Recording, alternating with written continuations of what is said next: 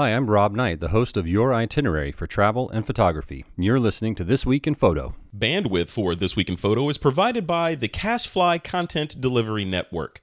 Send your web content blazingly fast with CashFly.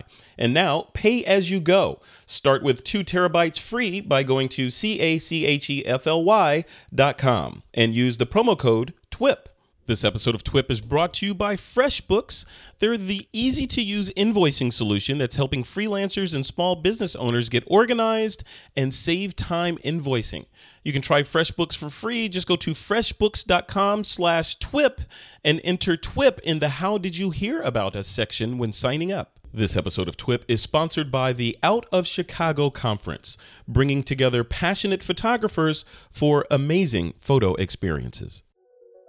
This is TWIP, episode 460, Lytro's Multidimensional 40K cinema camera. Since the introduction of its light field technology, Lytro has been at the forefront of computational photography. That's the science of using algorithms to do cool and amazing things with captured light. This time they're upping the ante, way up, with the introduction of the Lytro Cinema, a camera that the company says uses data on all of the available light in a photo to separate objects by depth and store them in a 3-dimensional grid. The company has also announced Lytro Emerge, a camera that also uses Lytro's patented light field technology to produce cinematic VR for immersive storytelling. Also in the news this week, Facebook announced that they have finally opened up the API for Facebook Live, meaning developers can now tap into the service and create apps that stream directly to Facebook. And one of the first companies to integrate was DJI, the leader in the drone industry. DJI demonstrated the first Facebook Live stream from a flying drone. It's Wednesday, April 13th, 2016, and this is TWIP. And welcome back to another episode of TWIP. I am your host, Frederick Van Johnson, here with me to discuss a few of the interesting stories affecting photographers this week. I'm joined by a new face to the This Week in Photo network and host rotation. That's Mr. Chris Berry. You may have seen him on TWIP Talks, and now he's made his way into TWIP proper. Hey, Chris, welcome to the show. Good morning. Thanks, Frederick. Good to see you. You're welcome, man. Thanks for coming on. It's a pleasure to have you on again. For sure. Yeah. All right, and also from Joseph Lanaschke, Photo Joseph, the Batcave up north. It is a Batcave up there, dude, Joseph. You know you are building the Batcave. Pretty much, yeah. That's the truth. Yeah, the video, which makes this show, Joseph, like particularly suited to you and your expertise, right? You've seen the show notes. So there's some things in here that I think that probably have you drooling and leaving puddles around the Batcave, right? Not quite sure how to interpret that, but sure. like Archer would say, phrasing. All right, guys, let's jump into the show. This is going to be a really good show. Joseph, by the way, I just want to let folks know your URL is photoappsexpert.com, right? So close enough. Photoapps.expert, but that'll work too. They put Photo Apps Expert. God, you use URLs. Who does these? All right, things? so we'll put all that in the show notes, so people should check it out. Before we go in, so the Photo Apps Expert site, what is it for? What's so the Photo main Apps goal? Expert is the rebirth of what used to be Aperture Expert, which was at the time the world's #1 resource for Aperture users. Given that Aperture is no longer with us, we the site it's has still here. It's still here, yeah. hanging on. Oh, barely. This site has evolved into photoapps.expert, which is basically a resource for all photo-related apps. So if there's an app that's got the photo attached to it one way or another, we talk about it on there. It can be desktop or mobile, Windows, iOS, Mac, whatever platform, Android, whatever platform you got. We will cover it. We will talk about it. Awesome. And you're working on something else too, right? You want to give a little teaser, foreshadowing, a little reveal? foreshadowing, a little TWIP, little extra TWIP action here. Yeah, go for it. Just the TWIP, Joseph. Just the TWIP. Just the TWIP, and only the TWIP. Frederick, behave yourself. Hey, I just got back from Mexico. Come on. On vacation. I'm still in So you were on vacation. inappropriate mode. See, they tried to tell us that you were working, but I never believed that. I don't think you actually work. That's my theory. Well, Yeah, so we are about to launch the TWIP Apps show, a whole new podcast on this network called TWIP Apps. We have recorded 3 episodes. We're actually recording a 4th one today, and we'll get those first 3 into the queue for launch, which, if all goes to schedule, will be probably a day after listeners are getting this for the first time. Yeah, it's going to rock. I'm really, really looking forward to that show. I think it's going to serve a kind of it's almost like Apple. You know how Apple launches products that we didn't know we needed until we get them, and then we don't know how we live without them? Exactly. I think that your show is like that, because it's like, I keep saying this, we need curation. I look at my phone and it's just littered with all these different things, and I'm like, it's depressing whenever I look at it. So every now and then I go through this app bankruptcy, and I just purge everything off of there and start putting new ones. It would be great to have someone that told me the good stuff to buy or try, so Joseph's that guy. Yeah, that's pretty much what this is. I mean, the whole idea behind the show is that every episode focuses on one app, and it's not me giving a demo of the app, it's me interviewing the developer or some representative from the company. So we are talking to the company themselves, and we're discussing the app, we talk about it, and then we get a demo from them. And so I can talk over their demo, interrupt them, and ask the hard questions. Does it really do this? How does this work? And make sure that we're getting the demo that I want to see is hopefully what you guys want to see. And I love it. At the end of that, you'll know whether you want to buy the app or not. I have a request, Joseph. Yeah. I have a request.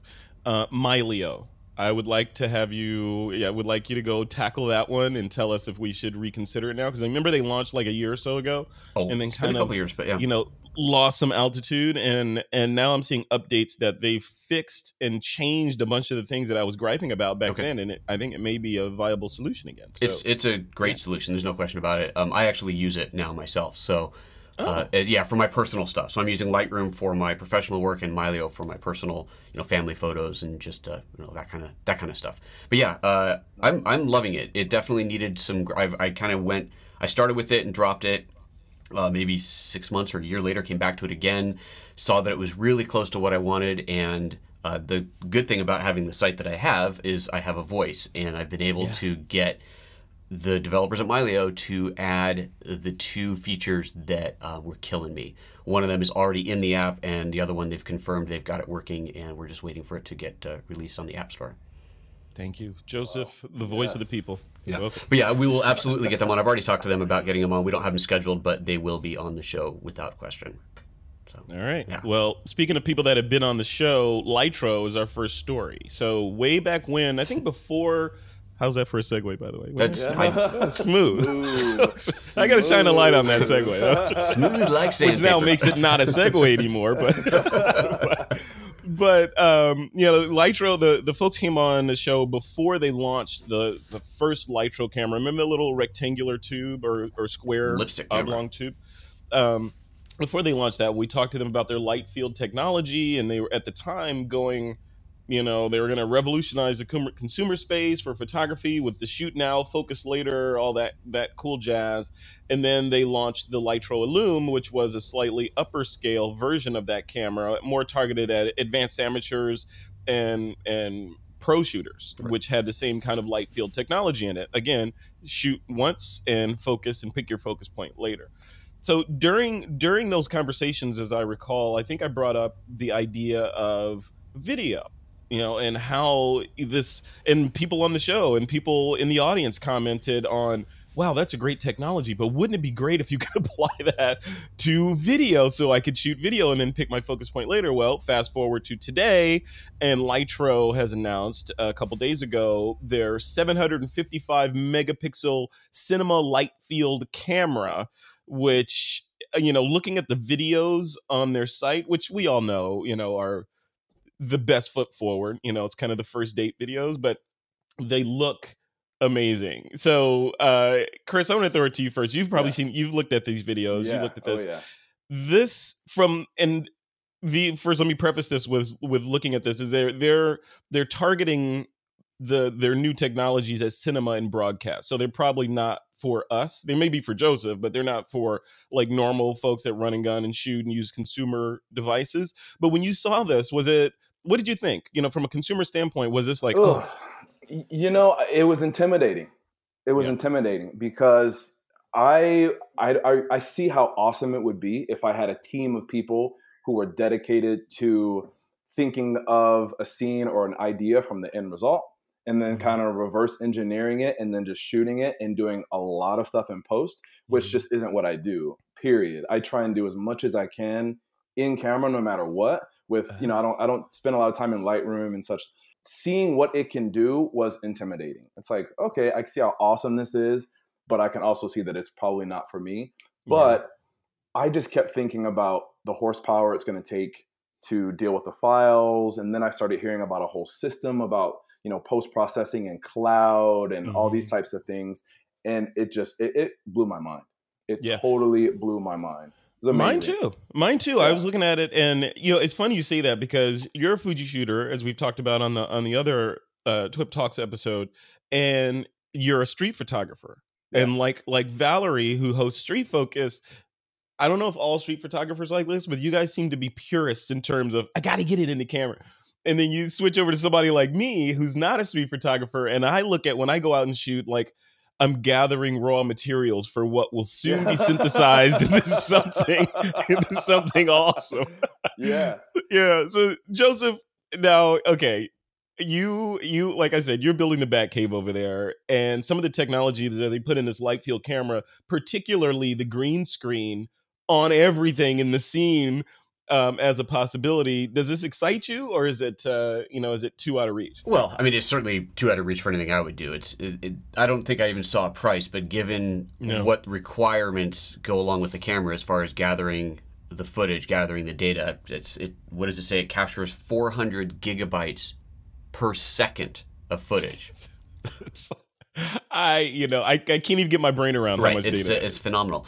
So obviously this isn't the kind of thing that, I don't think, probably almost nobody will own this. This is going to be the kind of thing that people will lease for a shoot, like RE or something like that. Yeah, I mean, maybe the next Avatar kind of thing. Use it for something like that. But it's obviously, this is not designed for your average consumer. But what's exciting to me, okay, so we saw Lytro kind of, basically they came out with the Ilum or Ilum, whichever it was, and didn't do well.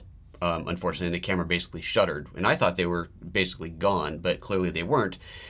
I think this is an example of what you can do when you say, I don't care what it costs. I'm just going to build the best technology possible. And there's no question this is unbelievable technology, what they've done. Now, okay, we're like you, I've only seen a demo. And a lot of skepticism bouncing around Facebook on it. The only reason that I would not discard it out of hand is one of the people in the primary video, Ted Shilowitz, is a friend of mine, and I know this guy, I know his history, and if he's on there saying this thing is awesome, then there's something to that. So I'm looking forward to seeing it at NAB next week. I'm definitely going to go check it out. But it's an interesting take on what can be done. And if it's nothing more than a technology demo, it's a hell of a technology demo. But it's interesting. Yeah, and that's what I wrote in my notes here. I wrote technology demo and perhaps even a consumer preview. Because these things start high. Like, look at Red, right? Red started with these cameras that no one could afford, and then slowly but surely they trickled down into cameras that a few people could afford. So they're still expensive, but they're amazing, and they're within reach, so to speak, right? Well, even using 4K, Red started. I believe 4K was the first thing that Red was doing, and that was at the time that was mind-numbing. 4K, are you kidding me? HD was just becoming popular, and Red's working on 4K. What is that? Why would you wait? What? Now step forward to today, and 4K is in a lot of cameras that you buy. A lot of small cameras for well under $1,000 you can get and shoot 4K video. So 4K is like whatever now. Of course, Red's doing 5 and 6 and 8K. Now, so that's up there, and now these guys, this thing calls it 40K resolution. Now, I will point out that I remember with the Ilum, they talked about all this resolution that's there, and they're kind of calculating three-dimensional space resolution. It's not like it's 20,000 pixels by 20,000 pixels. That's not what this is. It's a three-dimensional space calculation. So this 40K resolution doesn't mean you're going to make a print that's a mile wide. It's something different than that. But you could look at it as, if you switch your brain into three-dimensional mode, it could be 4K on this plane, and then the next plane that's another 4K, then the next plane going back into three-dimensional space. Right. You compute all those together, and then that gives you 40K. But yeah, you're right. At at 300 frames per second is crazy, and 400 gigabytes a second, which means, like Chris was saying, there's that sidecar little R2D2 server that comes with this thing. It sounds like a nightmare, and it sounds like you'd be throwing out a ton of data, because if you take that pool table scenario where they're kind of slowing down the cue ball and such, it sounds like you would shoot a scene with a certain idea, and you would only manipulate a small part of that scene, and then you throw the rest out. So you maybe would collect, and throw away maybe 90% of the data, unless it's for that one scene. Depending on the scene, but also it could be. I mean, there's my brain is like spinning with all the possibilities that could happen from this, because and from a business standpoint, I was thinking the complexity of this system makes me think that it's going to have to come with a consultant. Sure. It's like a trainer.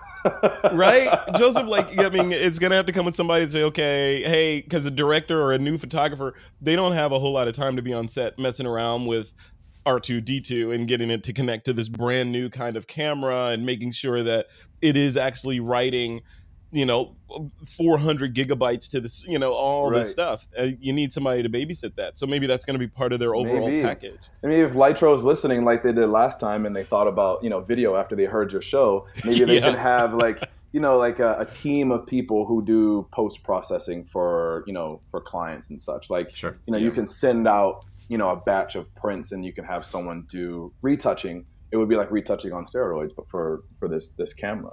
Yeah, but they say that things that you can change later are depth of field, focus position, shutter speed, or dynamic range can take place after the fact, thanks to their dynamic data. And just for the folks that don't know, their light field, I'm going to do a horrible job at explaining it, but light field technology is kind of like, if you remember ray tracing from 3D rendering, where you are measuring the path of each ray of light, or in some cases each photon, and how it bounces off surfaces and where it travels within the scene, thereby giving you and if you do that a gazillion times and measure each one of those rays, you can do things. For example, in 3D, you can say, okay, that ball over there is made of this. And when a photon hits it, it'll either scatter or be absorbed or reflect or whatever. So you can then say that that ball is chrome, or that ball is made of plastic, or whatever. This light field technology does a similar thing, where it's measuring the light traveling within the scene for every single frame at 300 frames per second. Wow. And that's where all that processing speed comes in. That's a gnarly amount of information. Yeah, I mean, it's brain. It's just like this science fiction. The processing power that's going on there to measure that, and then after the fact, that allows you to then step back into the scene and then look around and make changes after the fact, because you have a mountain of data to recreate. It's almost like your brain to recreate that scene. It sounds like a functional magnetic resonance image or something like that. For some type of functional MRI. So if I recall correctly, because I was looking at the Illum a while ago, but I was like, nah, I think this is a little bit too much. And then I wound up seeing it at Burning Man, which is a thing I do a lot, talk about too much. But it was just, I got a chance to mess with it. It was just slow. The guy was confused. Like, he didn't know, how to get the results out of it. They were late getting it to him. There was a huge demand for it. But it sounds like that idea of measuring everything you can possibly measure, and then kind of taking away what you want from it. I think it's incredible. Sounds incredible. So there's a lot of crazy stuff about this. And then I was thinking, as I was reading this, because I'm on this, Joseph, I go on these tangents and these techno lust, spirit journeys every now and then. And my latest techno lust spirit journey has been learning about 3D and VR and all this cool stuff. So I'm reading about this new Lytro cinema. And I'm like, oh man, what if they apply that technology to VR? Right. So then I go to their page, and the next tab over is Lytro Emerge. Did you guys see that? On the Lytro page, they've created this new device. They call it the world's first professional light field solution for cinematic VR, providing lifelike presence for live action VR through 6 degrees of freedom. and the thing looks like something that fell off a spaceship or something. And, I watched the video and all this, and I'm like, oh, yeah, this is exactly what I was talking about. So they're applying light field technology to VR. Now, imagine, so we were just talking about, okay, all the processing power that it takes to capture the data in a field of view in front of you, in the rectangle. Now imagine capturing 360 degrees of resolution in real time, in high resolution, allowing you to look around in that, and move through it. That's science fiction. I think that's really science fiction. Wow, it's like a holodeck. It's exactly like a holodeck. It's a holodeck capture, not emitter. Joseph, what did you think about this? So you're looking at it now. I see you. Yeah, I hadn't seen the Emerge yet. That's I haven't watched their video. There's not a whole lot on here except fill out a form to get more info. And do you have an idea for production? But yeah, hey, they're coming up with some cool ideas. That is for sure. One thing I'd wanted to mention on the cinema camera. If you go to their website and there's a fill out for more information. And they ask you about your next production and what your budget is. And the first option is under 10 million. Right? So that's option me. one. So maybe I qualify. Right, which means when you fill it out, if you click the under 10 million and hit submit, that immediately goes into the reject pile. And the next options are 10 to 25, 26 to 50, and over 50 million. So if you click over 50 million, you'll get a phone call. Good for them. Under 10, good for them. Boom. So then that's a perfect segue. Thank you, Joseph. The next thing in my notes was, is Lytro now, have they abandoned the whole consumer space? Because you look way to the right, there's Lytro Imaging and there's the Illume and all that stuff. Front and center is Lytro Cinema and Lytro Emerge. Is this, and I would applaud them if this was the direction that they're going in, saying that consumer stuff was a demonstration of the technology. It generated enough revenue to allow us to build this real stuff, which is our real goal, so that we can charge these kind of crazy high numbers instead of, bottom feeding for the consumers and fighting with Panasonic and Sony and all those guys. We're out of that. Now we're in the stratosphere. Joseph, do you think, is that the new Lytro? The new Lytro is now that seems logical. That seems logical because the consumer/pro grade still cameras never really caught on. And I don't want to talk ill of the company, but I would think that a lot of that had to do with how it was marketed. I think that they went after the wrong market and wrong approach to selling the camera. People never got it, and a lot of the press was, as we've even said on the show, what's the point of focusing later? Can't you get it right the first time? Is it really worth the risk of losing all the resolution that you lose so that you can just choose your focus point later? And there's a lot of possibilities with that camera. I don't know if you remember, but back before it was launched, Lytro actually hired me to go shoot with the camera, and I had a prototype, a 3D printed prototype that I took to Hong Kong and did a bunch of images for them. And when I came back, they ended up not using any of it because it wasn't telling the story they wanted to tell, something that was not communicated to me before I left, obviously. And they told me what the story they wanted to tell, and I disagreed. I'm like, that's not what, I'm a professional photographer. I'm your target market, and the story you're telling me doesn't interest me. The story that I'm telling interests me, but it is what it is. Yeah. Well, hey, it's an indication. So maybe that, I don't know, who knows? We're armchair quarterbacking, but I agree, because I think I went on, what was it? I think it was Tech TV around when it came out, and they did like this thing where they gave me a Lytro and like 4 or 5 other people a Lytro, and we went out on the streets of San Francisco to use them, and they followed us around with a camera crew and all that. And I think my opinion after it was, it seems cool, but I would probably never ever use it. Why would I use it? And I think I may have even said something like, it felt like a cure in search of its disease, because I didn't feel like it's like they built this awesome cure, but what are you curing? Because I know how to focus, and my Lumix cameras focus really fast, and so which isn't necessarily a bad approach, right? Go ahead. No, sorry. Go ahead, Joseph. Oh, okay. I was going to say you nailed it right there, because your question was, who are they building this product for? They've generated ideas and excitement about it. And then they go way upscale. So they built a cure, and the disease will come at a later date. Yeah, yeah, and then to the company's defense, that's technology. You Sure. build these things, like we said at the beginning. You build these things, and then people find a cool new thing or a cool new way to express themselves with this new tool that wasn't possible before. That's called high tech, and leading edge stuff. These new cameras that they're coming out with, the Lytro Cinema and the Lytro Emerge, they look fantastic. The Lytro Cinema makes me salivate, but again, I'm like, that's I'd love to play around with it, but Chris, like you're saying, I don't know if today I would find a use for it. The Lytro Emerge looks really, really interesting because of the direction that all this 3D stuff is going and this VR stuff. Especially, one of the stories we're going to talk about in a minute is Facebook, and they're doubling down on this VR stuff. It doesn't seem to be going away. It seems to be one of those technologies where, okay, you better get on board now because the train is leaving the station. There's going to be box cars, later on that you could probably hop onto. But if you want to be in the front, get on the train now. That's what my friend Trey Ratcliffe does. Trey Ratcliffe, whenever something new kind of pokes its head above the ocean, he's on it. He's on it. Like yesterday, he's posting about, hey, I'm streaming live from my drone to Facebook now, and then just launch the thing. So I don't know.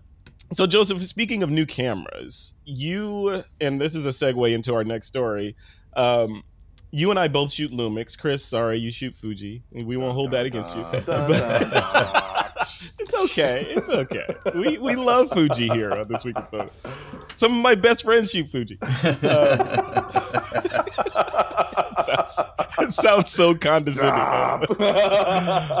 But Joseph and I shoot Lumix. Lumix is a Micro Four Thirds system. And Joseph, you and I were talking a couple of weeks ago as we were planning the TWIP app show, and you revealed that you were working on something that you couldn't talk about. That's right. But you were really excited about it. Tell us what you were working on now, because I know whatever it was launched last week, right? It did. And my plan is to show it to you, but for some reason, one of my systems just completely shut down on me, so I'm going to try and do a rescue reboot here and see what happens. Okay. All right. We'll go ahead. So while you're trying to do the rescue reboot, I can't control my switching for some reason. Anyway, So it's a brand new camera, and where do you want me to start? Should I start with what I was doing, or should I start with the device itself? We'll start with the camera and then work backwards from there. Okay. Cool. So the camera is the GX85, as it'll be known in the US, and GX80 in Europe. And surprisingly, I didn't even know this. It's being called the GX7 Mark II in Japan. Okay. No idea. But anyway, so it's if you're listening to this in the US, it's GX85. In Europe, it's GX80. And what it is the way I would describe it is the baby brother to the GX8, which is the new flagship still photographer's camera. And there we go. And it is a smaller baby version of that camera with almost all the same features, minus the new sensor. It's got the traditional 16 megapixel sensor, and minus the weatherproofing, and minus one thing that we really like, which is the anti-aliasing filter. There's no anti-aliasing filter on the sensor, which makes your images sharper, considerably sharper. It's a phenomenally sharp camera to work with. And the only disadvantage of not having the anti-aliasing is you can pick up Moray where you wouldn't before. So it's a nice trade-off to have, and one that I'm welcome to have, because Moray isn't something that I really often have to worry about. So it's a beautiful piece of kit. It's very small and lightweight. It's targeted at the street photographer and travel photographer. And so if you want a full-featured, fully capable Micro Four Thirds camera that shoots 4K, autofocuses like nothing you've seen, and has built-in stabilization in both the lens and the sensor working together, so the dual stabilization, then this is definitely the camera to look at. It is pretty beautiful.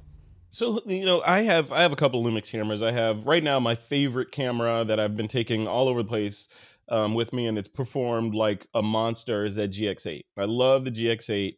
And I have a G7 as well. So where does this fit in? Is this a camera that's for a new Lumix purchaser, or is it? Well, it certainly could be. Absolutely could be. So if it could be a great first Lumix camera. If you are, it's kind of funny. We talk about, it's smaller and lighter. So if that GX8 and GH4 are too big to carry around for you, then you can go for the GX85, and then you compare that GX8 and the GH4 to your Canon or Nikon, and it's already much smaller. Yeah. But it is a very small, lightweight camera. So again, it goes back to that whole travel and street photographer idea. The reason that it comes up as a street photographer's camera is because it's so small, it doesn't look like a big honking professional camera. Right? So if you want to shoot on the street and be a bit more stealthy, be a bit quieter, it's a great camera for that. It's got the flip-up LCD.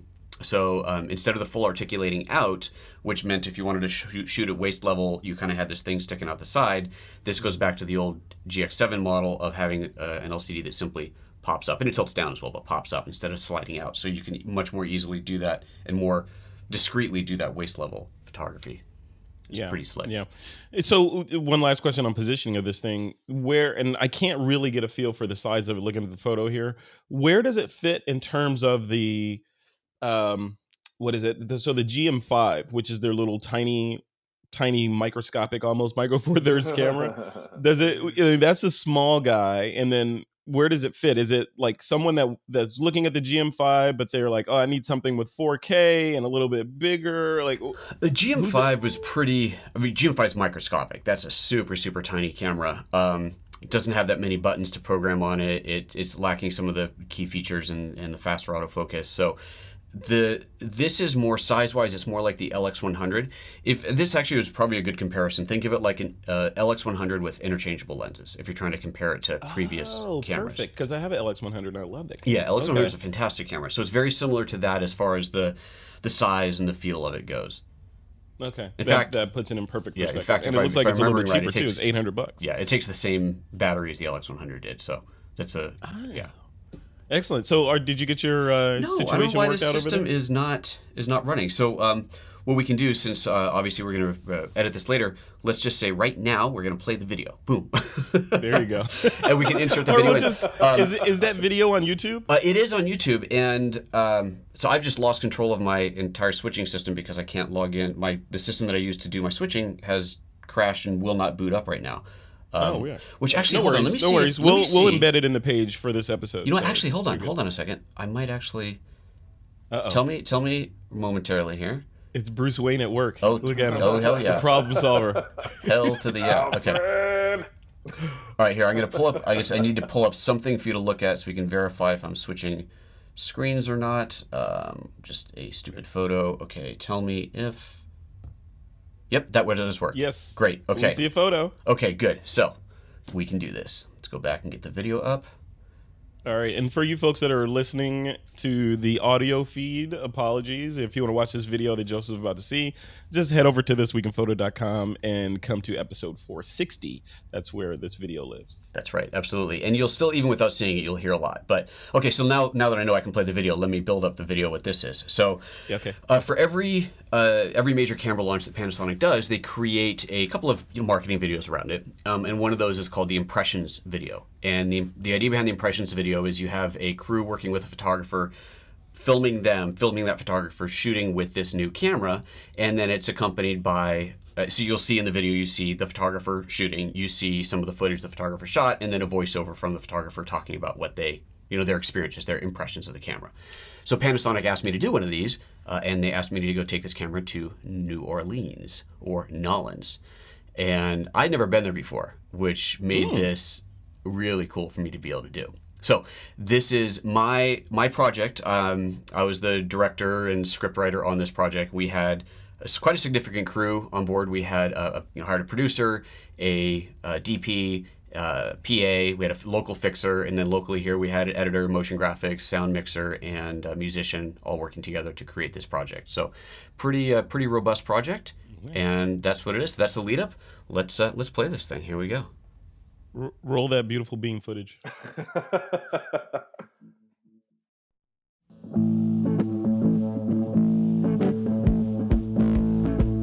When it comes to street photography, New Orleans is one of the greatest cities I've ever explored. So much color, so much history, so many amazing people. Happy Tuesday! What's not to love? I took the GX85 everywhere, wandering the streets, to restaurants, museums, even on a horse-drawn carriage, and I love how this camera performed. It's so compact that I could easily fit the camera and 2 or 3 lenses in my little camera bag. The flip-up LCD allowed me to shoot from waist level, and the built-in stabilization kept my video nice and smooth. One of the standout features in this new camera is that there's no anti-aliasing filter on the sensor. It turns out this makes for amazingly sharp photos, which became really obvious when I shot in black and white. On the other hand, the richness of colors in this new Lumix really blew me away. I met this wonderful artist called Frenchie, and he invited me into his studio to shoot him working. The phenomenal colors of his artwork look so incredible on the back of my camera, and those intense colors look exactly the same when shooting 4K video. I love shooting at night, but I don't like carrying a tripod, so the dual stabilization in the GX85, where the sensor and the lens move together to keep shots steady, was awesome and allowed me to shoot handheld everywhere I went. Of course, not all photography is fast-paced, and taking time to explore the early morning light at the Beauregard Kai's house is a great example of that. Without a tripod, shooting handheld at a 20th of a second was easy, and my shots turned out perfectly sharp. I love food, so getting a few minutes to shoot in the kitchen of the famous Jacquemus restaurant was a blast. It's fast-paced, and I was always in the way. But one of the latest developments in photography that was incredibly useful in this situation is 4K photo mode, which basically lets me shoot 8 megapixel stills at 30 frames per second. Without a doubt, the highlight of my trip was seeing little Freddie King play the blues on a back porch in New Orleans. Everything came together here. The incredible colors that feel so right in this city. Jumping between video and stills by just pushing a different button.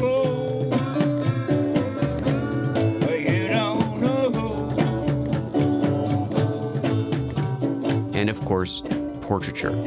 My favorite moment and favorite photo from this visit is seen in this portrait.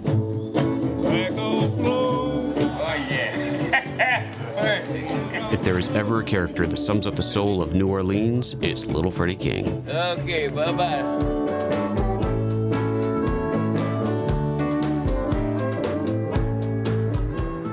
I'm Photo Joseph, photographic storyteller and Lumix luminary.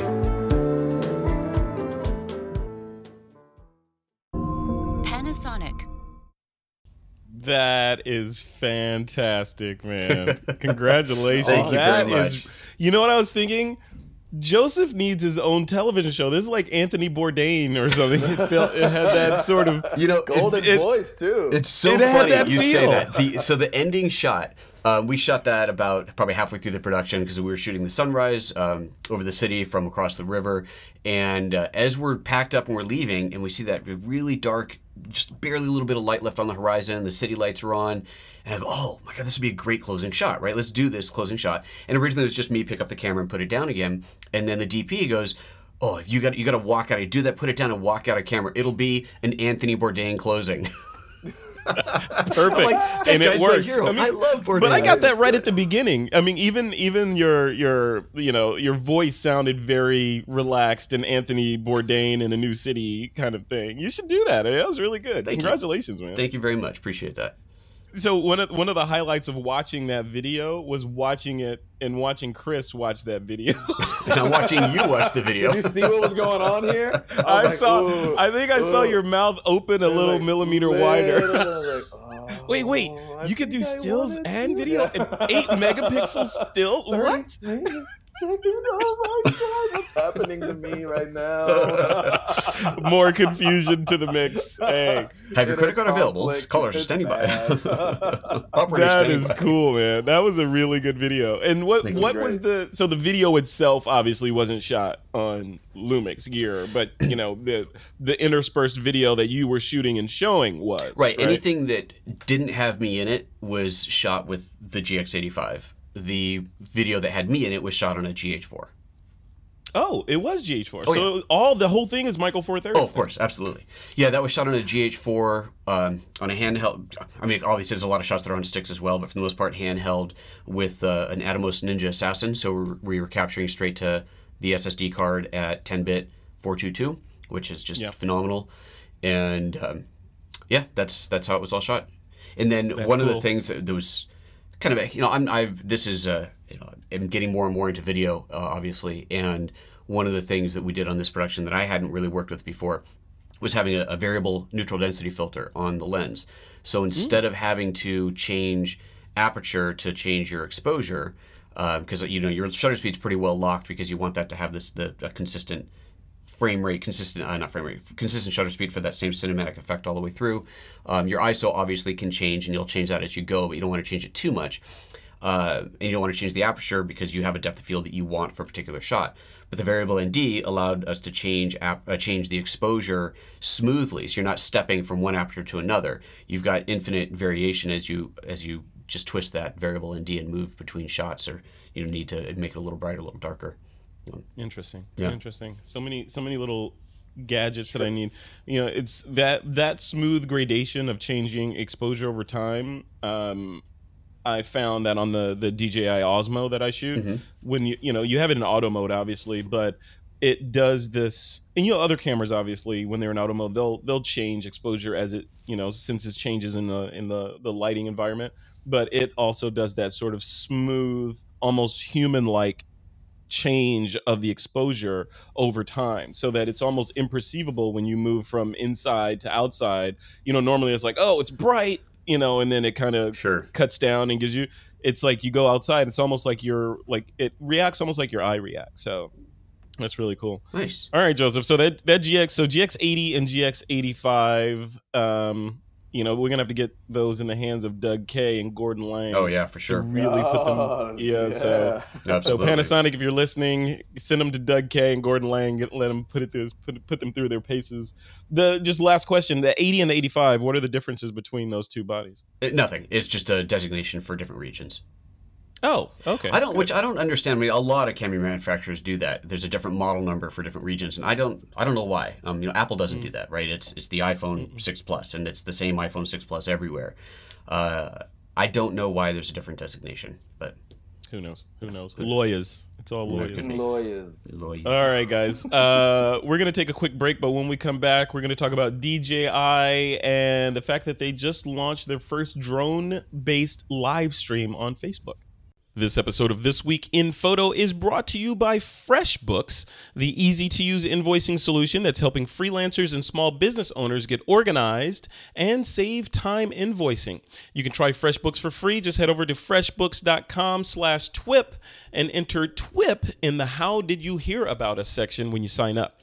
And as I've said on This Week in Photo before, we use FreshBooks as the back end to basically run most of the stuff behind the scenes on this business, to keep the lights on and to keep everybody happy. Because as we all know, as creative professionals, we're not necessarily focused on capturing our income, expenses, and tracking billable time and all that. And I think the reason that we don't capture all of those things is simple. It's boring. We're creatives. We like fun stuff. We like Photoshop and Lightroom and all these other cool things that let us express that side of our brain. And thankfully, FreshBook offers us as small business owners a way to quickly and easily keep track of our time and money without disrupting our workflow or sort of messing with our creative juices. With FreshBooks, you can invoice clients. It's easy. You can do it in seconds, and expenses can be automatically imported so that you don't have to lift a finger. You're just doing the stuff on the back end while you do other cool stuff. You can even track billable time as easy as starting a timer on your mobile phone. You can whip up business reports. You can stay on top of your income, expenses, and tax time is coming up. So with a couple of clicks, you can generate reports for your CPA or your accountant so that you're staying out of trouble. So grab some popcorn, learn how to FreshBooks by watching some of their free Getting Started webinars. I'm a big fan of webinars, and they've got some excellent ones online for you to check out. Once again, if you want to check FreshBooks out, you can just head over to freshbooks.com/TWIP, enter the code This Week in Photo or TWIP in the How Did You Hear About Us section to start your free 30-day trial. All you need is an email address to try FreshBooks for free for 30 days. Just go over to freshbooks.com/TWIP and enter TWIP in the How Did You Hear About Us section. And we want to thank FreshBooks for their support of This Week in Photo. All right, guys, we are back at the F8 conference for Facebook developers. Facebook opened up its Facebook live streaming API to developers, and guess who was first? DJI. They jumped on board to demonstrate it using a modified Phantom 4 drone. So essentially what this means is coming very soon to a drone near you, people will be able to fly their drones and transmit live footage or live stream that footage down to Facebook. This isn't new. So the drones themselves, in fact, my Phantom 3 is able to connect to YouTube and live stream to YouTube right now. So now Facebook is getting into the live streaming game. And of course, DJI is capitalizing on that. Chris, you have a drone? Do you care about this? I do care about this. I do. Like last time, I'm in between drones. I actually sold my Inspire, and I'm hoping that there's an Inspire 2 that comes out, or I might just pick up a Phantom 4. I don't know. But I've owned 3DR Solos. I've built, flight test little kits and such. But this for me is a big deal. I'm a realtor here in Arizona, and I use drones to film, for products and all different not kinds for of commercial stuff. purposes. It's for your Not own for personal use, This is right? for my own stuff. Yeah. Yeah. And so the idea of being able to stream to Facebook is super cool. It's incredible. I can't help but to feel that Facebook is trying to move in on the YouTube stuff quite a bit, because video is like, this hot thing. But I think this technology is blowing my mind these days. Blowing my mind. Yeah. And it's getting easier. Like things like with the, what is it? The Phantom 4. The one thing one of the things that the Phantom 3 is missing is obviously that object avoidance and collision detection avoidance, whatever system, so that it won't fly into walls and that sort of thing. But also the fact that you can have it do, well, you can do this. You can do sort of these autonomous flight modes with the Phantom 3, where you can say, here's a point, orbit that point, or go along a line and keep your camera focused on that point. But they've upped the ante with the Phantom 4 to do that kind of thing. I think overlaying that with live streaming makes things a little bit interesting. The one thing that popped into my head when I was looking at this, I'm like, yeah, that's cool, but what about audio? Right. Just thinking that. Are all these drone flights going to be, just quiet, serene, quiet, or can I put a mic on my controller and narrate to Facebook while my pilot or while my aircraft is flying? Joseph, what do you think? Did you think about logical. That? Yeah, because obviously you can't have the mic in the camera because all you'd hear is so. Right. No, that's a very logical way to do it. Would be to have a mic on the controller that you can narrate. And then if you've got a mic input on the controller, at that point you could do anything. You could hook it up to a wireless lav and put somebody else out there. You could have someone who's standing on the cliff and they're talking into their mic on a wireless lav, and the drone's flying around them. And as long as the drone's far enough away, you don't hear it. Lots of options there. Yeah, is this something you would use, Joseph, in your sort of day-to-day work? But last time we talked, if I remember, I got to call you out on this. You were like, I don't see a reason for drones in my work. I don't own a drone, and I am very unlikely to buy one, other than maybe get a little toy one to play with the kids. But because my photography is commercial, it's professional photography, and I can't use a drone for professional commercial work without an FAA license. And I've been approached many times by drone operators I don't want to call them operators, drone owners, who want me to hire them for productions. Great, show me your license. Oh, I don't have one. Why do you need that? That's stupid. You don't need that. You don't need it. Don't worry about it. You won't get caught. I'm sorry. This is my livelihood here. I'm not going down that road. Famous last words. And I actually do have a licensed drone operator here in town that I can work with. So, well, hopefully those laws will change soon, because it's there's a lot of video to be had. In fact, it was interesting because those rules are United States rules. Right, yeah. So that's the FAA. And last week I spent the entire week in Mexico, where apparently the FAA doesn't have jurisdiction. Doesn't reach. Not that I'm in no way an irresponsible drone pilot. I'm like, all the rules that are here, I just applied them to Mexico just because I don't know what their rules are. So I just said, I'm just gonna apply. I'm gonna operate as if I'm in the United States, and I'm not only going to stay under 400 feet. I'm not going to fly over any lives, none of that stuff. So I was in nerd mode, and mostly I don't want my drone to be confiscated mode. So but that said, there are so many things that I felt like you can shoot down there that you can't, you get nervous shooting. Sure. in the United States because of all this, this legislation and rules and all this stuff. So I don't know. I guess the takeaway is it's a big world, and it extends beyond the borders bigger than the U.S. of the United States of America. Very true. It's a beautiful world out there. And Joseph will not be flying anytime soon. No, don't get me Joseph, wrong. you I have think to they're get fabulous. one just to be, just to know, Come on. I've got enough things to deal with. I don't need another. I know. Flying is fun, but it's easy for someone to jump on Amazon and spend $800 and get a Phantom 3 and fly it into somebody's house or something like that. So I mean, every time I've flown, I go into a public place, I find the nearest cop, and I say, hey, because they're there. I mean, the law, in the greater sense, isn't there. It's their judgment that's being factored into the decision making. So, you just be intelligent and you be smart and use common sense. And literally, they say, hey, are you flying commercially? Yes or no. Is this for personal use? Yes or no. You don't care what you do. Don't hit a power line. Don't hit a person, and don't hit property. Yeah. And that's at least for Arizona. But the object avoidance stuff, in a way, I mean, I like it. However, I like flying. Like, I like controlling a craft. So I don't really, I wouldn't use it a terrible amount unless maybe I was flying far away, which in that sense you shouldn't be.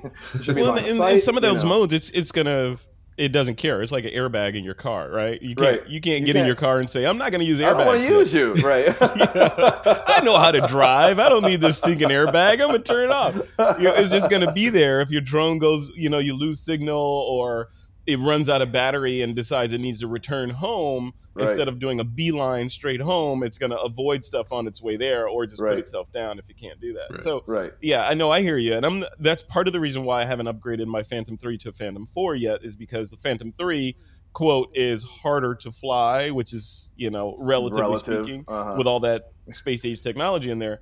And I want to learn how to fly the thing before it's like I want to learn how to drive a stick. You should learn how to drive a stick before you get an automatic. Right. So you know how everything operates. And I feel like the Phantom 3 is the stick shift of drones. Well, like Joseph said, just get one of those little ones to fly around with the kids. I mean, that's really how I started to learn. I got those little... Those are impossible to fly. Those are exactly. They're so hard to fly. When I started building them, I was like, wow, this is so easy. Yeah.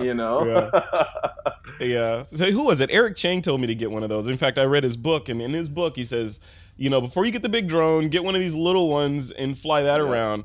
Yeah. And I told him when I got that little one and was trying to fly it around the house and I take it outside, I'm like, it was almost a discouraging factor for me getting the big drone. It's like, if this little cheap thing is this hard to fly, there's no way I'm spending $1,200 to crash it like I'm crashing this little thing.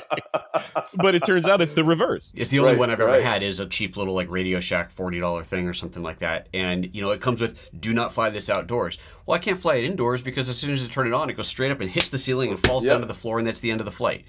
Yeah. Oh my God. Exactly. If your battery lasts that long. Exactly. Yeah. But yeah, conversely with the newer, more expensive drones like the Phantom 3, they've got the digital compass in there, the accelerometers, the GPS, and GLONASS tracking all that stuff. So they know how, even if you let go of the controllers, they fix themselves in 3D space and stay there. Even if the wind is blowing on them, they just stay there. So they're easy to fly. Conversely, these little ones, they don't fix themselves in 3D space. Nope. You have to. Nope. You're the GPS and the digital compass. You're the GLONASS. Yeah. So I don't know. It's interesting. So this live streaming stuff is interesting. Facebook is also doubling down, it seems, on this VR stuff. Like if you upload a 360-degree video into Facebook, it will recognize and decode it so that you can view it in 360. YouTube as well. So the two major players are building in these technologies so that we can do cool stuff. So I wanted to sort of segue this conversation into cool stuff. Joseph, starting with you. So looking at these new things that we can do, and put on your professional, you have clients, and put on that hat. Looking at all the cool stuff that we can do versus in the old days of shooting, quote, old days of just shooting video and stills. Now we have the ability to live stream to Facebook, create VR immersive experiences, do crazy things with audio that we couldn't do before. It just goes on and on and on. All these cool things that we can do. From a professional standpoint, do you see yourself adding these to your things I can do list or offerings to proposals that you present to clients? Well, certainly drone photography or drone video, even though I won't be personally flying it, is absolutely something that I offer to my clients. And even on this Lumix video, had the budget been higher, we would have likely brought in a drone and dealt with all the permits and all to do that, because clearly there's no question that footage shot that way is just phenomenal. It's just so cool. It looks so beautiful. So yeah, why wouldn't we add that in? But it costs money. It costs the cost of renting the drone. It costs the drone operator. It costs all the permits and everything else. So it adds to the budget, and budgets are finite, and you got to do with what you can. But offering it, absolutely 100%. It's something that I definitely want to be able to do. I do offer. So I just don't do it myself. And as far as the live streaming, I haven't done any live streaming stuff for clients, but as you know, of course, I do a lot of live streaming on my own. That's what this whole production studio that we're looking at now is for. And so I'm doing it from a training perspective, but I absolutely do the live streaming, and I can do chats, live chat on the side, and I can do Skype interviews, and I can do Skype call-ins during a live show, and all of that is set up now to be able to do it. So all those little bits of technology are absolutely getting played into my day-to-day professional work. I don't have a drone flying here to do it, but you never know what. But you can. So you have the massive front end there of all that gear, and you are set up to live stream right now. Mm-hmm. So with this new Facebook live streaming service that they're building in now, you can plug into that if you wanted to and just kick off a live stream from Photo Joseph headquarters there, mm-hmm. and stream to Facebook, right? Yeah, and it's something I'll definitely be looking at, because right now I pay for a streaming service and I pay a monthly fee for that, and I don't use YouTube Live because of the latency. So there's a 30-odd second latency on YouTube Live, which makes it very difficult to do any kind of text chatting, because if someone asks a question in text chat and I see that and respond to it, it's 30 seconds later. And then if I have a follow-up question, or they have a follow-up question, then that's 30 seconds. It's too long. It doesn't work. It needs to be closer to real time. So the system that I have set up is only a couple seconds latency, so that works out great. But I have to pay for it. It's not free. Right. Facebook, I'll take a look at it, obviously Facebook has a whole discovery feature, right? The fact that it's on your Facebook feed means it's discoverable. More people are likely to go, oh, what's going on? Click on it and join the show, which is phenomenal. Discovery is huge. It's like Periscope kind of, and it's also, as I was reading and researching it, you can create a stream for a Facebook group. So you can do a private stream just for members of a particular group, which has really interesting implications for, say, the TWIP Facebook group. We could do a stream just for people that are members of our TWIP Facebook group, and make that exclusive to those folks instead of having the entire world in there. And the cool thing about the Facebook thing, much like Periscope, or maybe it's different than Periscope, but you can listeners can like and favorite, do all those little icons as you do in the normal Facebook feeds. You can do that live over the video as the video's playing, and then when the video replays later, those reactions to the video also get replayed, so you can kind of see how people were reacting. Chris, what about you? So Joseph represents the far right side, technologically speaking, not politically speaking. So the far right, and another Chris segue. Is on the far left. All right, gentlemen, let's have a debate. So Chris, you're a self-admitted street photographer, looking at all the and someone who said at the beginning of the show, you don't like messing with pixels after the fact, right? And all this stuff. You want to get it in camera. How does that play into all these other technologies that are here and sitting on the table waiting for you to use? Do you care about them, or are you just like, I'm a purist? It's all candy. It's all fun. I like technology. I like having fun. I like mixing around. But to an extent, it would be kind of overkill. If I do get into sharing and have a even greater following and things like that, and I go on adventures, which I have Iceland coming up, Cuba coming up, I would like to, share those types of adventures. But I just get in this zone, where I throw on my headphones, I put on some music, and I just go all over the place. So I think it would slow me down in a sense. But, you know, if I do, because sometimes I do bee capture for wedding photographers and things like that, that'd be something that I would do for like behind the scenes stuff, or, you know, things like that, is to capture, you know, what's going on. The drone stuff, I could see that being something that I incorporate, because I know with the Phantom 4, you know, you can do object tracking and things like that. And that thing goes like 30 or 45 miles an hour or something like that. Yeah. You know, so if I'm in an open area and it's safe and I'm doing my street photography, then I can see streaming, you know, my own episode of Chris and wherever, you know, capturing a landscape or this or a street or that or the ocean or whatever.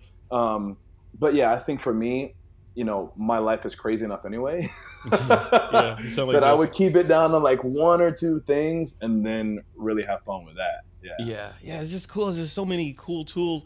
And in the announcement on Facebook's blog, they talked about the Osmo, which is this guy that I know and love, this little thing. So the Osmo, all of DJI's, you know, aircraft and handheld cameras, etc., run through their app, which is called the DJI Go app.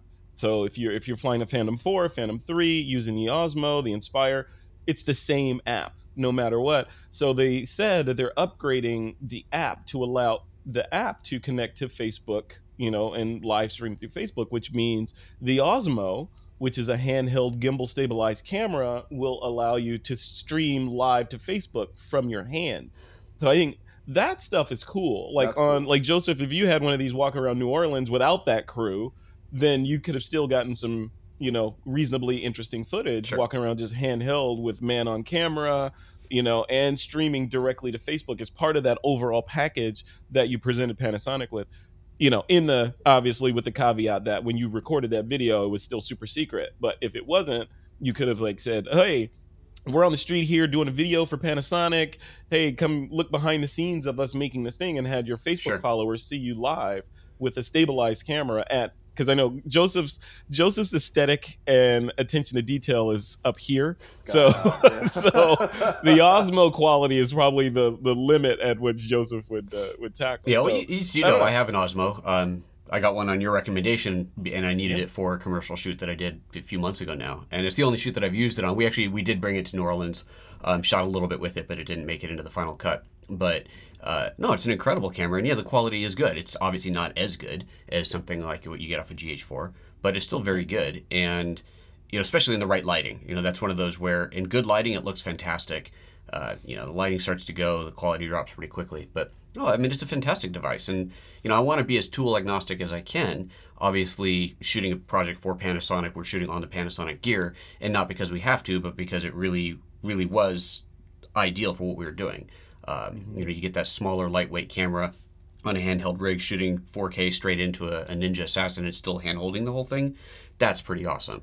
Obviously, the Osmo is way lighter than that. Way lighter, but I don't have the capture quality, I don't have the sensor size, I don't have the audio syncing with it. There's a lot of things that I don't get out of that. So, you know, but there are times we brought it because we might need it. If we wanted to go through a crowded street and have something really, really small, that was going to be what we'd use, but we ended up not using it. Yeah. You could, I mean, what you could do with that same technology is you could use the X5, which is their 4/3 gimbal. You can mount it on an Osmo, and then you have the dynamic range. Absolutely. And you have the interchangeable lenses and things like that, the Ollie's, the Panasonic lenses and such. So that would be awesome. Yeah. Really awesome. Yeah, and I've looked at that. Is that true. all the pieces for that aren't there yet, right, to put it on the handheld gimbal? As far as I know, are they out? Yeah. It is? You Okay. can. There's two models of the Osmo, so you can get the Osmo. I don't know. I think it may be the same handle, but you can get the Osmo, which is what we have, Joseph, and then the X5 version uses that mount. But obviously, you don't get the whole. It's a micro 4/3 mount, but you don't get the whole breadth of micro 4/3 lenses because it still has to balance and all that. So Right. I think it's 3 or 4 lenses length that it's designed for now. Yeah. So basically, the same lenses that'll work on an Inspire will work on the Osmo. Yeah, so yeah, it's here now. I always forget about that for some reason. I forget that there is kind of a pro level Osmo that you could purchase. For some reason I thought that the X5 is available, of course, but the connection between the X5 and the handle, I thought that's what was missing. That was the delay. I think they need to beef up the mount or something, because when we were at WPPI, I don't know if it was out then, but I haven't followed it since I let my Inspire One go. But that opens up a huge amount of creative possibilities with that, just with that handle. Yeah. So many cool tools in it. Yeah, it becomes like Chris, if you're a minimalist, it becomes like your own personal, I don't know, hell or whatever, because you have all these different things that just you could shoot with. Chris, just it's like you can't. Sometimes it's better just to have one thing that you have to shoot. Yep, nailed it. Exactly. There's a new photography conference on the scene, and it's called Out of Chicago, and it's the brainchild of my friend Chris Smith. The event happens in Chicago, June 24th through 26th, and this will be the third year and the biggest yet. This year, the lineup of speakers is kind of incredible, featuring amazing photographers and educators like Rick Salmon, Brian Peterson, Scott Bourne, Valerie Jardin, and even myself. There'll be cool workshops, portfolio reviews, photo walks, photo crawls, and a ton more. And I'll be leading several workshops, including the time-traveling photographer, the photographer's guide to marketing, and more. Plus, we'll be recording an episode of TWIP live in front of an audience, so you can join us and ask questions, and maybe you'll even make it into the show. So here's a really good part. For a limited time, the Out of Chicago team is knocking $100 off the registration price if you use the code TWIPChicago when you sign up. Remember, this event happens June 24th through 26th, so sign up now and use the code TWIPChicago to get a full $100 knocked off of the ticket price. Just head over to twip.pro/OOC to see all the details. That's twip.pro/OOC. And I'll see you in the Windy City. All right, guys, we're getting close to the end of the show here. Let's do our picks of the week. This is the segment where you guys, Chris, can pick something to recommend to the TWIP Army. It can be anything as long as it is somehow related to photography. Chris, I'm going to let you go first. What's your pick of the week? Wow, as far as photography, I guess what I'm on right now is just modifying light. And using simple modifiers, and being in Arizona, I got to give it up to MagMod.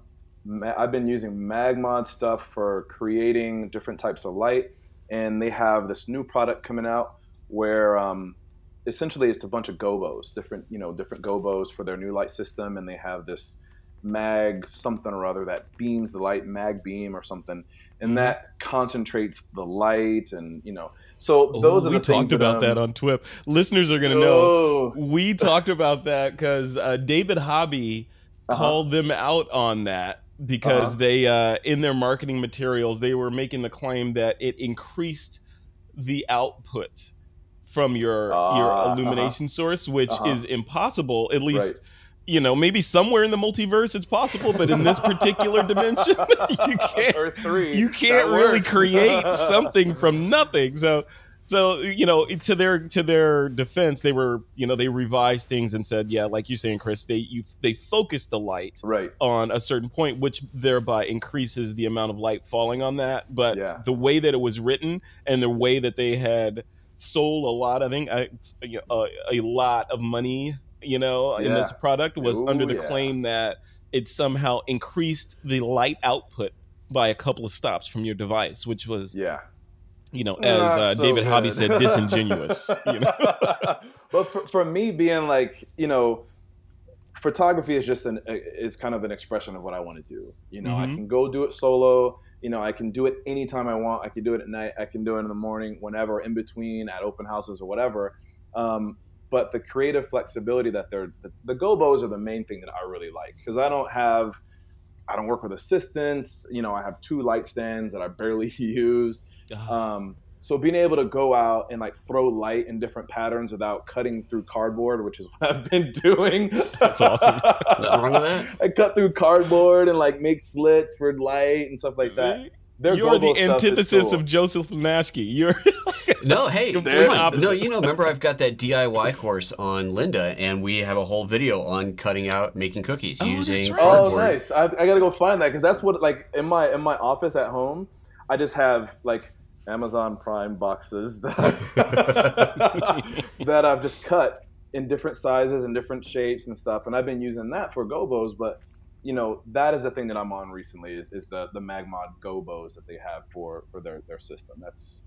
That's awesome. I'm excited about that. Nice. Very cool. Perfect. And that, my friend, is your first pick of the week on This Week in Photo. So to live in infamy forever. So congratulations. Cool, man. Thanks for that. Joseph, what about you, man? What is your pick of the week? I've got a nice and inexpensive iOS app for you. That's my pick of the week. It's called Preset, and this is a bit of a segue to my show that we talked about at the top of the show, the new TWIP apps podcast that I'm doing. And this is an app that is featured on one of my first 3 podcasts. Actually, episode 3 it'll be. So the app is called Preset, and there you go. That's the one.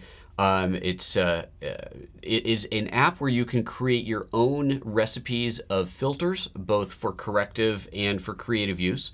And when you once you create a recipe, it's just really, really easy to apply that recipe to any number of photos. And you can obviously go back and edit your recipe and so on. So you can kind of make your own Instagram effect type filters if you want to look at it that way, without having to go through and rebuild the recipe every time. You just pull up a photo, tap it on, and apply it. It's pretty slick, and there's something about it, the way that you browse your library with the filters, that is really, really clever, and I don't want to give it away. It's something you got to watch the podcast to see, or obviously buy the app. So yeah, it is. It's pretty slick. It's only $2 right now. The developer is price experimenting. He's trying to figure out what the right price point for it is, and it's on across iOS, so on your iPhone or iPad, even iPad Pro. Apparently, I haven't put it on mine yet to double check that, but that's what the dev said.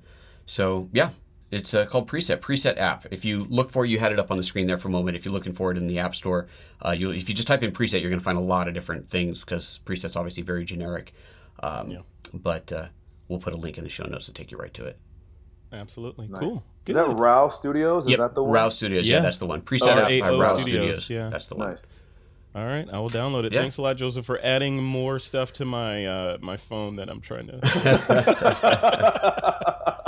I appreciate that.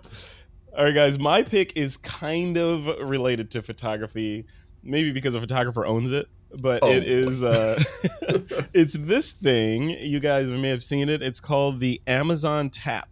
Have you heard of it? So this is a little brother to Alexa, which is. I hope she's not hearing me because she's going to start talking. But it is the Alexa, which is Amazon's voice control kind of answer to Siri, which I think Apple should have made, but it works insanely well. This thing is essentially Alexa, but it's basically Alexa, but it's in a portable Bluetooth speaker form that you can take with you with a rechargeable battery and a little stand that you stick it on.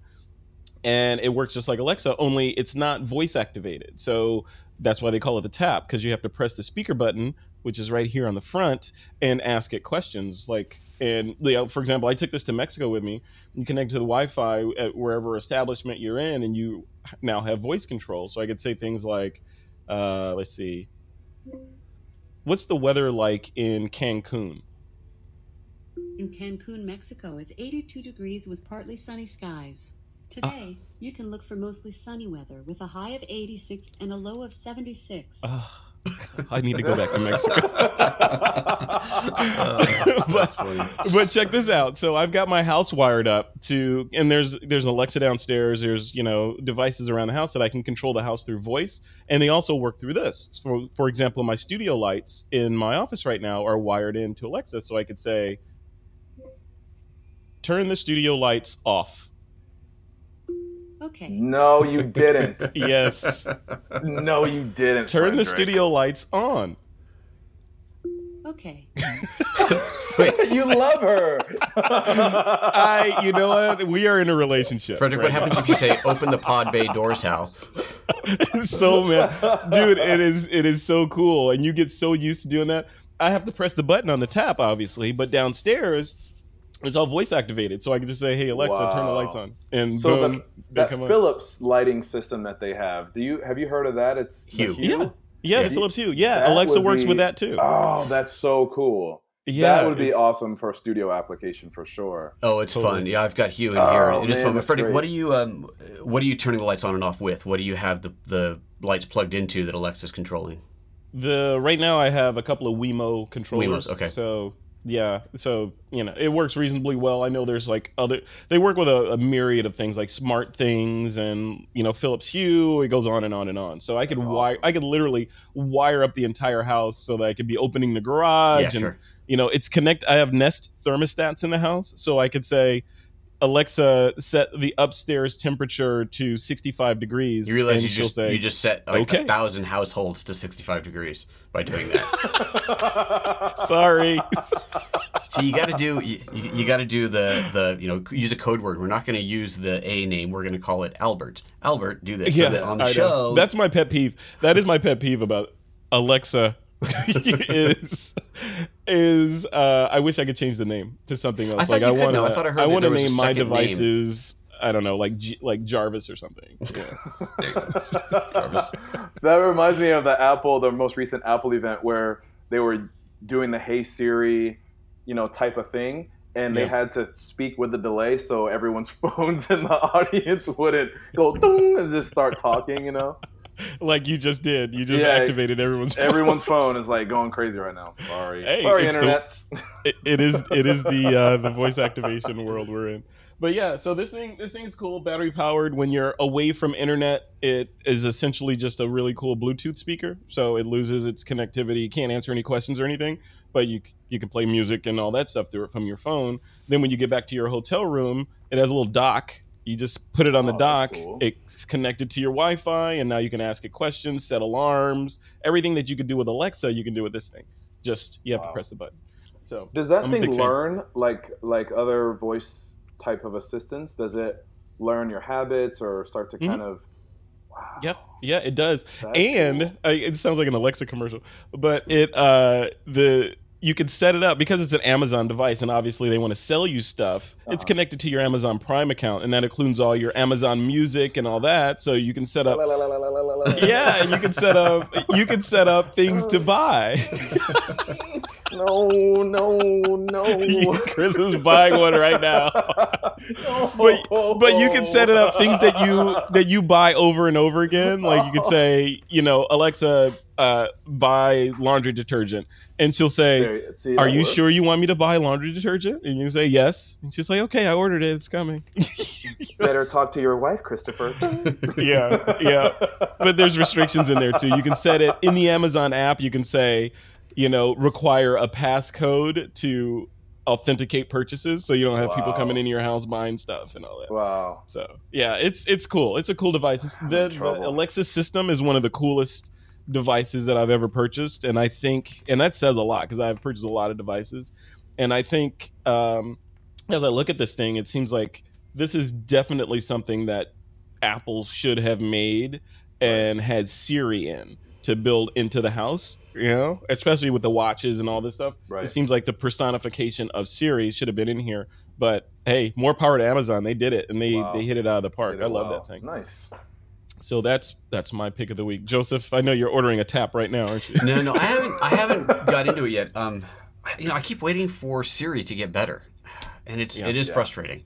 It's very frustrating. Siri doesn't connect to I haven't Wemo. given up completely on Siri, but it's just when you use an Amazon device like the Tap or the Echo, the speed at which it recognizes your voice and the accuracy is spooky. Yeah. Like you don't have to shout, you don't have to do all this stuff. You just say, hey Alexa, set an alarm for 6:00, and she'll set the alarm for 6:00. You don't have to tap dance or any of that stuff, and it just works. Conversely, with Siri, it's almost like working with Alexa is like walking through water. Working with Siri sometimes is like walking through syrup.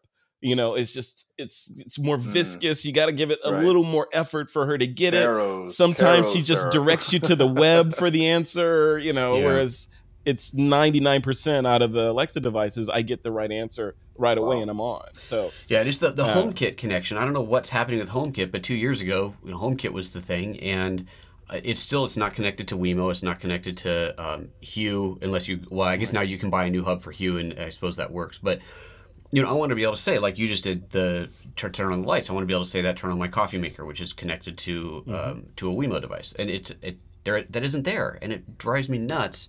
So yeah, I do see this. I do see Echo, and I keep going, wow, it has the connections that I've got smart things. I've got Hue. I've got Wemo. I've got all these things, and this works on all of them. It does. It does. Amazon is just, they're crushing it with that stuff. Yeah. And I don't know what Apple's doing. Yeah, you're right. HomeKit was supposed to be the promise. In fact, I heard rumors that the Apple TV 3 or the new Apple TV was supposed to have Siri built into it and sort of this omnipresent listening thing. I heard rumors to that, so that it would essentially be like an Alexa. That's what I thought, because it's already in your house and you can say, hey, and it would connect to the HomeKit systems and be the hub for HomeKit. Right. And that never materialized. So, Yeah, I'm not getting any younger. So yeah, it's got Siri. I'm sure you have one. It's got Siri. You can, you push and hold the button on the remote, and that works great for the TV stuff for the most part. But yeah, it doesn't do anything else. And yeah, sure, there were lots of rumors that it was going to be a HomeKit hub, and that obviously was either not true or just it's still a secret, not out yet. But yeah. I mean, the remote, the Apple TV remote is fine. It's little and hard to find, and it's slippery and it's black, and it just kind of gets in the couch cushions and all that. For this kind of stuff, once you try the omnipresent listening thing and you're in your kitchen and you're cooking, you just say, hey, Alexa, set a timer for 15 minutes, boom, and it's set. It's like having another set of hands in the house. You don't have to go find a remote and press and hope it understands you.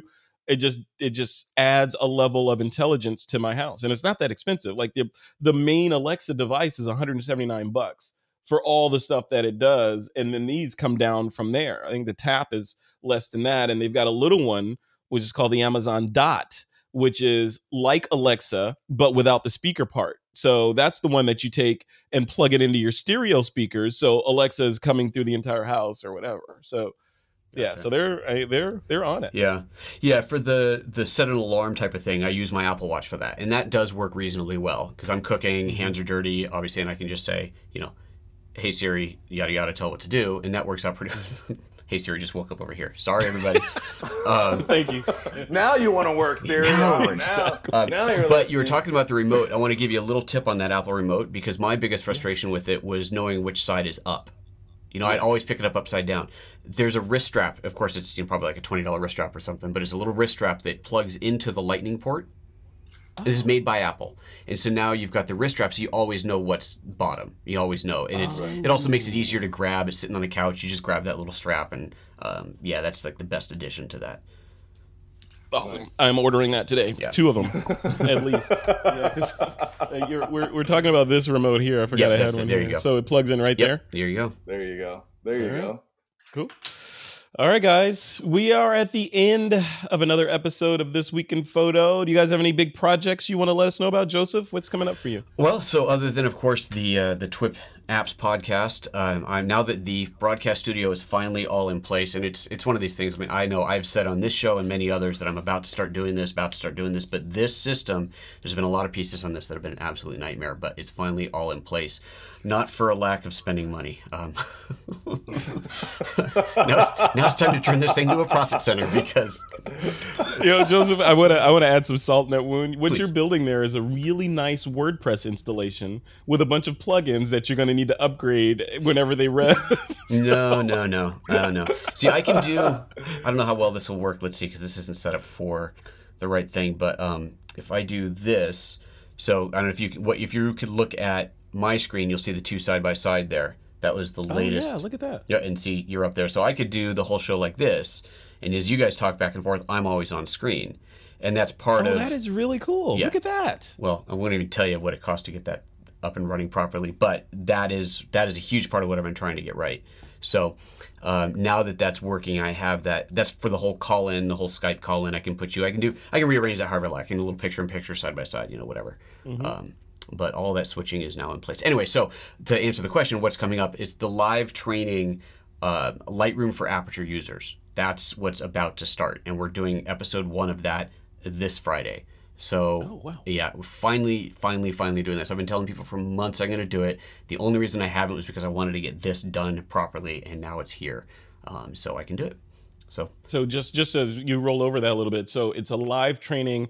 It's Lightroom for Aperture users. So it's a course that's going to help people that are in Aperture right now make the transition over to Lightroom. Make the transition over, or even if you're already using Lightroom, but you know Aperture really well, this will help you to go, oh, that's how this is done in Lightroom. Here's how I work around this feature that isn't there, or flat out, you just can't do this in Lightroom, sorry. But then obviously there's here's something in Lightroom that didn't exist in Aperture. So there's some advantages too, of course. So that's what the course is designed for. And the way that we do the live training is I'll broadcast live, and that's free to watch. And then after the broadcast, you'll be able to purchase the download later. So you can buy the video later. So like the Creative Live model, sort of, right? Very similar to that, yeah. The pricing is quite a bit cheaper because I sell each individual video, and we've been playing with the subscription model as well. That it probably won't be ready to go by Friday, but we're trying to get a subscription set up in the store so you can pay a monthly fee to have access to those videos at any time for free. So cool, or not for free, but that's included great. in your subscription. We'll tell the world about that, because I know a ton of people that are in that refugee raft right now that are looking for the path of least resistance to moving into Lightroom. Yeah. So that's and as I always say on my podcast on my site as well, I'm not by any stretch saying that Lightroom is what everybody should do. Mm-hmm. Lightroom is the choice that I've made. There's a variety of reasons for that, but I've chosen to move to Lightroom, and I'm going to help people who want to make that transition into Lightroom because I can. There's certainly other options out there, and I'm not telling anybody that they shouldn't go there. I just am not doing the live training on it because I can't use every app to the extent that I use something like Lightroom or Aperture. I can't know them all that well. I'm also a working photographer, so there's only so much time I can spend on that. But we do have training on PhotoApps.expert for all those other apps as well. More and more tips keep coming in. Capture One is a big one. We get a lot of tips on Capture One in there. So. Love it. Cool, man. That's great. Yeah, we'll That's definitely, TWIP will help you drive people over there, and it's just photoapps.expert/live. That's right. That's right. All right, cool. And what else you got? I see in the notes here you have the GX85 New Orleans video, so we'll put that we'll embed that in the blog post for the show. Yeah, perfect. Very cool. All right, Chris Berry, what about you? What do you have coming up? I am going to be traveling a lot, as much as I can. I think I mentioned Iceland in August, which I'd missed the ticket window for Burning Man, which I usually would do.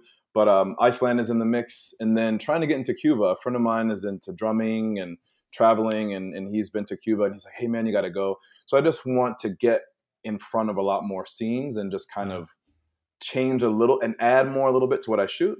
So traveling and kind of rounding myself out as a photographer and hobbyist is what I want to do next. So my projects are not so intense, but just kind of expanding a little bit in the container that I have right now. So I love it. Yeah. I love it. I hit that same epiphany moment a couple of years ago where imagine my position where I'm talking to people like Joseph and, Doug Kay and Valerie and these folks that are traveling the world, getting these fantastic images. And I wasn't really traveling that much. Right. So you hit the realization that, hey, you have all this great gear and you have to bite the bullet and get on a plane and go to where the images are. They're not going to come to you. So, that's like 60-70% of the battle is just taking yourself out of your comfort zone and plopping yourself down with your gear someplace to kind of, ignite those creative juices and get you excited about getting cool shots. So yeah, bravo. Yeah. I'm still doing the same thing. Just came back from Mexico. Yeah. I'm heading to Cuba soon. There's another Vietnam trip. Yeah. So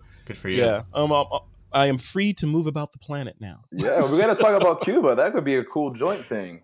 Yeah, let's talk about it. Talk about it. I'll tell you my details, and we can figure out what works. Cool.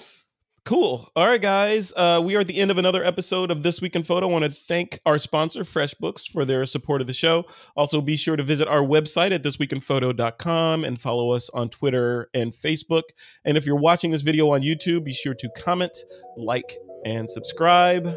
And with that, it is time to take that lens cap off.